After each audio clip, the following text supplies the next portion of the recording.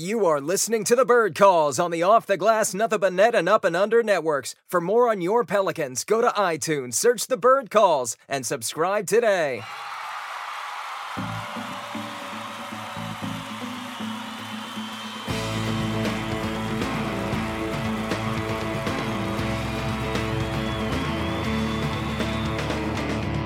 All right, what's up, Pels fans? Welcome to another episode of the Bird Calls. I'm your host and contributor to thebirdrights.com, Preston Ellis, and today we are previewing the Wizards matchup on Wednesday night at the Smoothie King Center, a game the Pelicans quite simply desperately need to win. Following last night's performance against the Boston Celtics, the Pelicans players evaded the media following their fourth consecutive loss and second loss at home this season. It was 22 turnovers, 32 points off those said turnovers, only 32 points in the paint. The Pelicans are number one in the NBA. It's their bread and butter, as Ali said last night, 58.1 points in the paint. Only 21 assists to those 22 turnovers.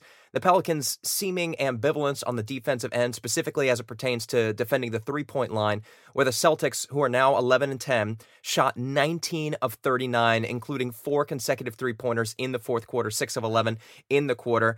The point is, you can see why fans are angry. The problem is bigger than a roster shakeup. It's a combination of mental and physical fatigue, or that's what it appears. Anthony Davis has made that clear, indicating he has to be almost perfect on a nightly basis. Jrue Holiday made that very plain yesterday in an interview.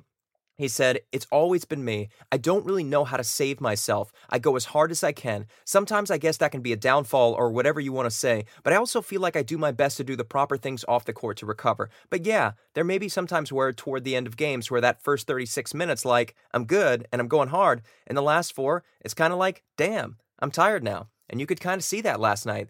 Anthony Davis got the Pelicans within 6, and that was pretty much all she wrote as the Celtics raced out to another 11-point lead. The point is, the Pelicans need to win. They've got a matchup with the Wizards, who are going to offer them no reprieve. They just defeated James Harden and his 54 points in overtime. They beat the Pelicans on Saturday without Anthony Davis. Of course, they will probably have him back in the lineup with that sore hip. I'm going to get to a couple of questions before we turn over to Michael Sykes of Bullets Forever. Shout out to him. Thank you so much to him for joining our program and talking a little bit of Wizards. You can follow him at Mike D. Sykes and at Bullets Forever. This question is from Tom Hickson. Is there a root cause to the Pelicans' inconsistencies this season so far? I mean, we've seen who the Pelicans are with Elfrid Payton the first 4 games of the season, when they had energy, when they had motivation. It seems right now they're falling apart due to fatigue, due to not executing, due to not doing what obviously Alvin Gentry must have been frustrated with the team last night in order for them to leave the locker room without addressing the media. You know, they're not playing their brand of basketball, and you could see that on the stat line, 32 points in the paint. These guys just simply aren't playing their basketball. You can attribute it to whatever you want. Obviously, we at the Bird Rights think that the Pelicans need another facilitator. They need to get the ball into Nikola Mirotic's hands where he likes to get it. Need to get it to Anthony Davis down in the post. Need to take some of that ownership of the offense away from Jrue Holiday, who had 8 turnovers last night, 5 of which I think came in the first quarter. So that's our wrench to solve the problem. But I know some of the other guys think that we need to swing and make a big trade. And who's to say what the right answer is at this point? You can really point to anything because the Pelicans have quite simply over the past week been that bad. You could point to coaching. Why aren't these guys ready to play? Why do they keep getting down in the first quarter? Why doesn't it look like these guys have a gun to their head in the Western Conference? That, of course, there are losses to the Utah Jazz and the Houston Rockets that do give you a semblance of hope. But with that being said, this is the Pelicans' opportunity to get out in front of everybody else, and they're seemingly not taking it. So you can point to whatever you want. Is trading for Otto Porter going to save the Pelicans' season? Probably not at this point. They still need depth. Their bench was still 4 of 16 on the night. The Pelicans quite simply aren't getting anything from them at this point outside of Julius Randle. So it's not just one player. It's an overall attitude that this team needs to take. But with that being said, will shoring up the starting lineup help? Probably. Wesley Johnson, I think, had 7 points last night. He gives you what you can, but he's not a starting level player in the NBA right now. He's probably a 9th or a 10th guy at best. He does give the Pelicans the size that they need. He obviously has that quick trigger that alerts defenses as to what he's capable of doing. We've seen him go into double digits, but they do need to upgrade that position. Etuan Moore wasn't his usual self last night. Nobody was their usual self last night. So you can make an argument for both. Hot Pelican Take says, will the Pelicans defense continue to be this bad until they make a move? Now, this is another point of contention for me because we've seen how good the Pelicans defense can be in the fourth quarter. And that's why you think it just comes down to attitude and mental effort. These guys just need to play 48 minutes. And you can see Drew Holiday in his quote. He says, yeah, give it all to me. I'll do my best. But it's too tall a task for a team that's only played 21 games, has 61 games left to go, and we can see it's just not working. So you can argue again that the Pelicans need to make a move, but also you can argue that these guys just need to be dialed in from the opening tip. And we have to question now the pace that the Pelicans are playing. Can the Pelicans sustain this over the life of a season? Because right now it doesn't look like they can. Over the first 4 games, of course, they were lights out, but now they're starting to slow down. They're starting to come back to earth, and we'll have to see how the Pelicans continue running without forfeiting the first 3 quarters in order to do so. MC Tuman says, how soon till Ian Clark is Solomon Hill? How soon till Kenrich Williams gets regular season minutes? Now, of course, we've all probably seen right now his plus 72 box minus score in the G League. Of course, it's impressive. He had something like 14 points, 14 rebounds, 14 assists, whatever it was. And obviously, the Pelicans could use help at the position, so why not throw him out there? But again, these guys are rookies. He and Frank Jackson, they're going to make mistakes. And can the Pelicans afford for them to make mistakes right now? You're hoping at this point in the season, the Pelicans are a bit closer to, 13-8 at this point, where you can throw out those guys, let them learn on the fly, so hopefully they can become rotation players as the season goes on. But as it stands right now, you really don't have that leeway. The Pelicans need to win games, and they need to win them now. With that being said, is it going to hurt putting Kenrich out there instead of Solomon Hill? Probably not. Solomon Hill was actually one of the more successful players on the floor for the Pelicans last night. He was the only player in the positive in the box in the positive plus minus. Alvin Gentry before the game said he might be tinkering with the rotations, and he sure did, throwing Solomon Hill out there in the first quarter. So Solomon he's going to start getting opportunities now. It looks that way. It looks like Alvin Gentry wants somebody out there who's just going to run the court and play with effort and play with aggressiveness. And Solomon Hill is going to do his best to do that at that point. That guy's not somebody who mails it in. He just isn't the defender he was 2 years ago, whether that be due to his hamstring, where the league has just passed him by in 2 years. Offensively, he doesn't give you much of anything, but he did have a couple of nice assists last night, a couple of touch passes that resulted in 3-point shots for Nikola Mirotic. So it remains to be seen what he's capable of giving you. But back to Ian Clark, MC Tuman. Follow him at MC Tuman. Thank you for all the questions, by the way. You'd like to see him out of the lineup. He got a turnover in his first, I think, 30 seconds of action last night. From the field, he's just simply been horrid this season, something like 30% and 20%. So he's not giving you shooting, which is what the Pelicans ultimately expect from him. He was brought in to be a sort of 6-man candidate, and he's not giving you that. So, and he's committing turnovers. He's not really setting up his teammates. But again, what else are you going to do at the position? Tim Frazier, same story. He's a walking net minus, came into the game, turnover right off the bat, can't really play defense at his size. Guys are just going to shoot over him. So you're in a tough spot there. Frank Jackson obviously is giving you what he can, but you can see just how nervous he is. You can see his early struggles. Is he capable of taking the next step and possibly being that point guard in time? Yes, but not right now. And the Pelicans are going to continue to give him some run, to let him develop, to let him build, but he's just not ready for it quite yet. Solomon, thank you for your question. How important is it that the Pelicans go and find a leader to lead this team? And I think this is what it boils down to. Obviously, the Pelicans don't have the horses right now, whether you want to argue they should package Etuan Moore and Solomon Hill and bring in Otto Porter, or if you simply just want to shore up the depth with somebody like Kelly Oubre and Thomas Satoransky, until somebody is in the ears of Drew Holiday and Anthony Davis, Nikola Mirotic, all these guys, just indicating to them, you guys have to play hard from the opening tip, or you're not going to be able to beat teams in the NBA. That includes the Boston Celtics, who have been struggling up until this point, and that includes the Washington Wizards. If you guys can't buy in from the opening tip to what Darren Erman's telling you, to what Alvin Gentry is telling you, you are going to lose games. You are not going to make the playoffs. We remember DeMarcus Cousins, for all of his faults, in Anthony Davis' ear last year, saying, if you're not going to get out there, give me your Achilles. Of course, Rajon Rondo, I'm sure a lot of you don't want to hear his name, but something that guy did do is he put guys in position to succeed. Obviously, that's a role that Elfrid Payton can play, at least on the floor. But it seems like there's a vacuum where the leadership should be at this point. Anthony Davis and Drew Holiday indicated that they were going to assume that role. And you'd have to believe they're calling a players only meeting right now. You'd have to believe that these guys are going to fix this problem because, again, we've seen what they can do when they are dialed in, and it all starts up top with Anthony Davis. He admitted it last week following a game in which the Pelicans again came from behind to beat the New York Knicks late. I can't remember the score offhand. I want to say it was something like 129 to 125. But these guys have indicated they know the root of the problem. It's effort. That's it. That's what it boils down to. Of course, we're going to address some trade possibilities with Mike D. Sykes as we bring him on. Otto Porter seems to be the most likely candidate just because he's been losing minutes to Jeff Green and Austin Rivers, among others. Bradley Beal's likely going to fetch a larger prize than Dell Demps is probably going to be willing to part with. So let's go ahead and bring him on now. Again, thank you all for listening. I know it's a dark time in Pelicans Nation. I appreciate you guys spending your time with me. Remember, we're available Spotify, iHeartRadio, Google Play, pretty much everywhere you get your podcasts. If there's a platform that you'd like to see us on, please let me know. Maybe I can take care of it. Again, you can follow me at Preston Ellis.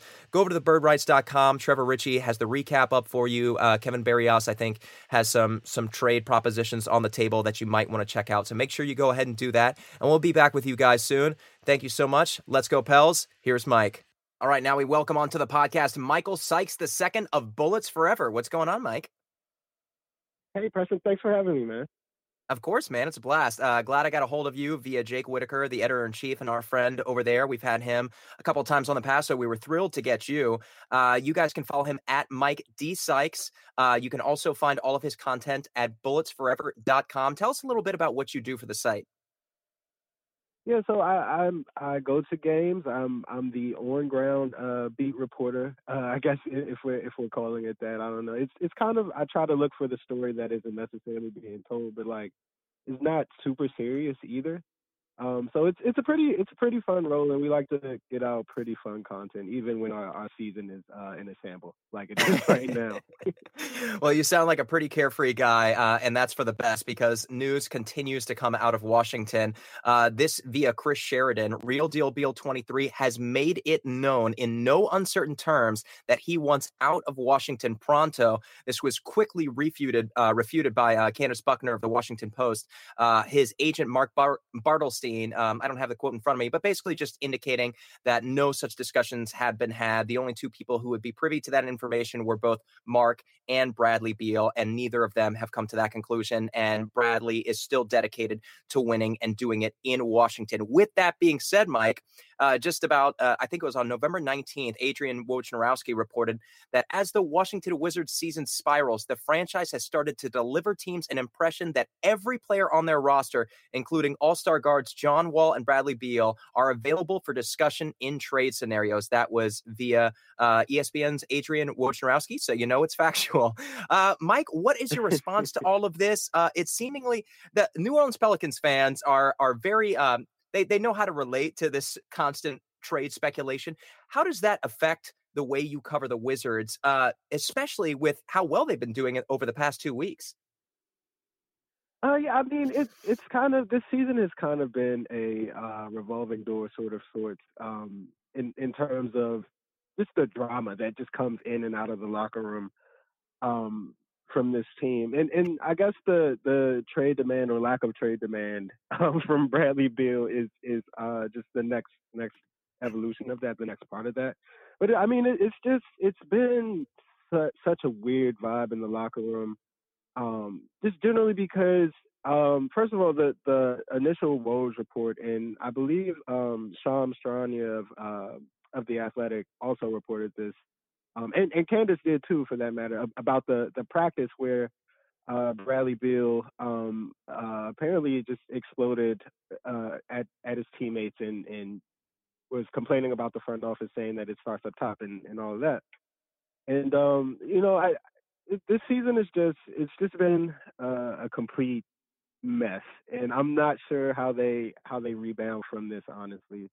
And as they continue to play, as things continue to just, they won some games over the last couple of weeks, but it's not necessarily a better situation. Their defense is still awful. The team's chemistry is still, as we can see, not quite where it needs to be. And so the logical conclusion that most people would come to is that it's time to to blow it up. But from everything that has been reported from local DC reporters and even some national folks, the team isn't necessarily going to do that anytime soon. So it's kind of frustrating to just see this team just kind of wallowing around without any real direction, I guess. Yeah, the Pelicans and the Wizards are in similar standpoints in that regard. The Pelicans may have a few more wins, but the trade speculation just seemingly never stops. The Wizards now at 7-12. Like I mentioned, they've actually won 5 of their previous 8. They're trailing the Rockets right now by double digits, but as you just mentioned off air, the Rockets are, I think, 7 of 7 from 3-point range as it now stands. And you'd have to think that's not going to hold for the entirety of the contest. So hopefully the Wizards can bounce back. With that being said, you know what? Before we get to that, I know Pelicans fans are going to kill me if I don't ask you this. Obviously, the Pelicans have been linked to the Wizards, John Wall and Otto Porter Jr. by both Zach Lowe and Kevin O'Connor of ESPN and The Ringer, respectively. Is there anything on the Pelicans roster? The trade would have to constitute some form of either Solomon Hill plus Nikola Mirotic, or you could insert Julius Randle or Etuan Moore into that. Probably some trade filler for Porter. That might be enough to get it done with Bradley Beal, and likely some picks. Do you see the Pelicans as a potential target for any of your players, and what do you think it would take to unload them? Yeah, I think the Pelicans would be a really. I believe actually all three of John Wall, Bradley Beal, and Otto Porter would be a really good fit in New Orleans. No matter which one they were to get, I think they all could fit potentially well. I think between Beal and Porter, those are probably the best two guys that the Pelicans should probably think about targeting. I would say John Wall, but obviously his contract is massive, and then you have a guy already in Drew Holiday who's a really good point guard and a really really great defender at this point. So that's not necessarily a position of need, I guess, in terms of star power, maybe, but like Drew Holiday's fine, I think. As far as what gets it done, I think the Wizards would probably want one of Nikola Mirotic or Julius Randle. And then like you say, once we talk about salaries, I think that's when Mirotic becomes kind of the clear guy that will have to be included in that trade, as well as Solomon Hill. I'm not sure that the Pelicans would need to give up anything in terms of at least not a a highly unprotected pick or something like that. Like I think if the Pelicans were to give up like maybe like a second rounder or a future first or something, just a solid pick, I think the Wizards would be willing to part with Bradley Beal. Maybe not so much Otto Porter. That would make sense for the Pelicans. But I think you can get Otto for less than you can get Brad at this point. But yeah, I think the Pelicans are just a really good landing spot for all three guys at this point. Now, we'll talk about Otto Porter in a second because obviously he had his best performance of the season with 16 of those points coming in the first quarter. Didn't miss a shot in that time, 3 of 4 from 3-point range on the game. But would you say Otto Porter right now could be had for pretty much just cap relief going forward? You mentioned Nikola Mirotic and Solomon Hill. Solomon Hill has one more year at $12 million. Nikola Mirotic isn't expiring, so the Wizards can do what they will with him and would get about $16 million in cap relief next year, and then all of Otto Porter's contract off for, I want to say, the 2020-21 season. Do you think that's enough? So I want to say no because I think Otto Porter's way better than that, honestly. But with the way that he's played this season and the way that the team has used him, there have been so many fourth quarters this season where Otto Porter's just not. He's just not on the floor behind like guys like Austin Rivers and Jeff Green in crunch time. So it's clear that like the someone on the coaching staff or the front office, like someone doesn't believe in Otto Porter at this point, right? And so I think the Wizards don't really have a ton of leverage when you think about his play, combined with the fact that he's sitting in some fourth quarters, combined with the fact that Scott Brooks called him out earlier this season personally. There's just not a lot of leverage there for the Wizards to work with. So I think that is a possibility at this point. I wouldn't be surprised by it, but I think that the Wizards would be mistaken if they just traded Otto Porter away solely for cap relief, especially when no one's really trying to come to Washington to play both. Yeah. especially based on his performance. Like I said, 16 of his season high 29, 12 of 15 with 7 rebounds, 4 assists. And according to his Instagram account, he was playing with a heavy heart. RIP Uncle Maine was what was listed under his Instagram photo of a image from the game. Porter took advantage of both the smaller Etuan Moore, who stands at 6'4", as well as Wesley Johnson, who's pretty comparable in height. And as I mentioned, drilled 3 of his 4 3-point attempts. Talk a little bit about his performance. You said he's been struggling on the season. What gave him such an advantage on Saturday night? So the way that the Wizards play typically is not like the ball doesn't typically move heavily, right? Like the ball is 9 times out of 10 going through John Wall or Bradley Beal, and like those are the guys that generate the shots for themselves and for other players. But like when the Wizards are playing and they're sharing the ball and everyone's kind of focused on making that next pass, whether the guy makes the shot or not, that's when Otto Porter's game kind of flourishes. He gets these. He's a really sneaky player, man. Like he knows how to sneak into the corners kind of untouched and find open looks while the ball is moving around. He knows when to cut, where to cut, and just finds his way into spaces where he's not supposed to be. And then he can attack mismatches offensively, like you said, when Etuan Moore was guarding him, he had a bit of size on him, and then he has a bit of mobility where he can play against slower forwards, right? And he also has the length that's needed to be a solid defensive player, I think. And so when you put all that together, like he has these really good games where he'll drop like the one that he had against the Pelicans, right, where he has 29 and scores 16 in the first, and also will give you like 7 rebounds, 4 assists, and just do literally everything you could want out of a out of a small forward in today's NBA, right? And then he'll have these games where he's just completely silent and you don't really see him. He maybe misses his first 3 shots and then doesn't get another one until the middle of the third quarter and then won't play in the fourth quarter. And so that's where part of it I think is Otto's not that aggressive of a player typically. Another part of it is that there's a lot of creativity that's lacking in the Wizards offense currently. And so I think when they play in a way that is more modern and egalitarian, where people are just moving the ball and the ball finds the right guy and the guy takes the shot, I think that's where Otto flourishes. And I think that's where the Pelicans, he would be a really good fit. Yeah, so it sounds like you're saying he's being underutilized, the right player in the wrong situation. I guess you can make that argument for a couple of the guys on the Wizards roster. John Wall, Bradley Beal, and Otto Porter each converted 7 field goals on Saturday night. The Wizards have not lost a game when the 3 of them have combined to do that. So when those 3 guys go off, the Wizards typically do well. They're trailing the Rockets by 12 right now at the conclusion of the first. Let's quickly recap the game on Saturday, 91-90 advantage at the end of the third quarter with Julius Randle's buzzer-beating runner. At that point, with 7:22 remaining in the fourth quarter, the Pelicans just went ice cold from the floor, just converting 3 of their 10 field goals, 4 turnovers. The Wizards, on the other hand, 7 of 13 and 70 points in the paint. Of course, Anthony Davis was not present. You'd have to think the Wizards won't get to the paint quite that freely should he be able to go in New Orleans on Wednesday. But with that being said, what did you see from your Wizards? Do you think the Pelicans just kind of let their foot off the pedal, got fatigued, or do you think the Wizards really clamped down on the Pelicans offense with 7 minutes to play? Yeah, I think it was kind of a mixture of both. Like the Wizards have these stretches where they play phenomenal defense, right? And no one can get a shot up. Everybody's just on a string, and guys are moving left to right, and everybody's lengthy.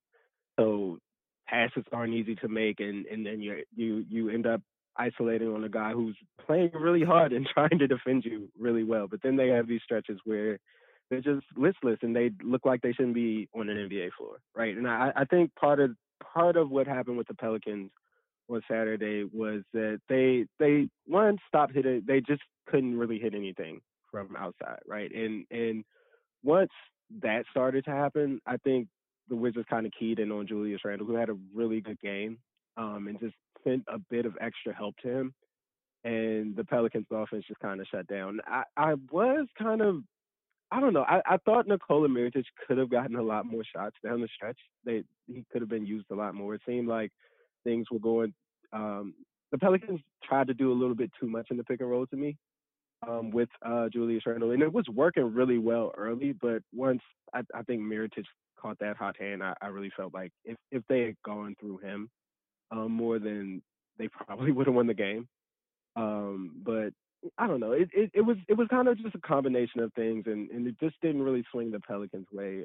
For most of that game, no one really defended anything. So whoever made that one push defensively was going to win that game. And it just happened to be the Wizards, I think. If Anthony Davis plays, I think the result's a lot different. All right, and with that, we'll transition to the game on a Wednesday night. The Pelicans are 8-1 on the road. The Wizards are the Pelicans are 8-1 at home. Excuse me, they are not doing that well on the road. I think they sit somewhere around 2-9. The Wizards are actually 2-7 on the road, and they come to New Orleans and likely will play against Anthony Davis, who is giving it a go against Boston. So we anticipate that he will play, but that remains to be seen. With that being said, do you think the Wizards' fortunes turn out differently in this upcoming matchup? Yeah, I think that the Pelicans are just a really strong home team, right? They've got a lot of really good role players who just when they're at home, it's just different, right? And I think that's not like that's not unique to the Pelicans. It's just a thing that has been true throughout NBA history, right? Like role players play better at home, and the guys who really make the difference are the superstars. And then, like you said, you get an Anthony Davis back, who is obviously a superstar, maybe the best player in the league, depending on who you ask. He's going to change the game. And I think the Wizards don't really have a great answer to him. But Dwight Howard's out with a glute injury, and that might be their best hope in terms of keeping the paint control with Anthony Davis. They're starting Thomas Bryant right now, and he couldn't guard Julius Randle on Saturday, so I don't think he'll have much better luck with Anthony Davis. But I mean, Dwight Howard probably wouldn't either, if we're being completely honest. So I think Anthony Davis is just that much of a game changer that they'll probably beat the Wizards on Wednesday. I'm fairly confident in that. All right, Mike, we're losing you. You're going in and out a little bit, and I think that's actually my Wi-Fi, not yours. So apologies for that. You guys can follow him at Mike D. Sykes. Of course, you can follow him at bulletsforever.com or at bulletsforever on Twitter. He is their in-game coverage guy over at Bullets Forever. Shout outs to them. Make sure you follow him in advance of Wednesday's matchups. I'm sure he'll be live tweeting during the game. Mike, anything else you want us to check out in advance of Wednesday's game, and where can people find some of your upcoming work? Yeah, so just find me at bulletsforever.com. We will I pretty obviously have a sweet recap after tonight's game. I have a column going up tomorrow on Tuesday. I think tomorrow's Tuesday. Yeah, tomorrow's Tuesday. So I'll have a column up then after tonight's game. So just be on the lookout for me. All right, thanks so much for your time, Mike. Thank you for listening to the Bird Calls on the Off the Glass, Nothing But Net, and Up and Under podcast networks. If you like what you're hearing, please take a moment to rate us on iTunes, retweet, share with your friends, and most importantly, subscribe today.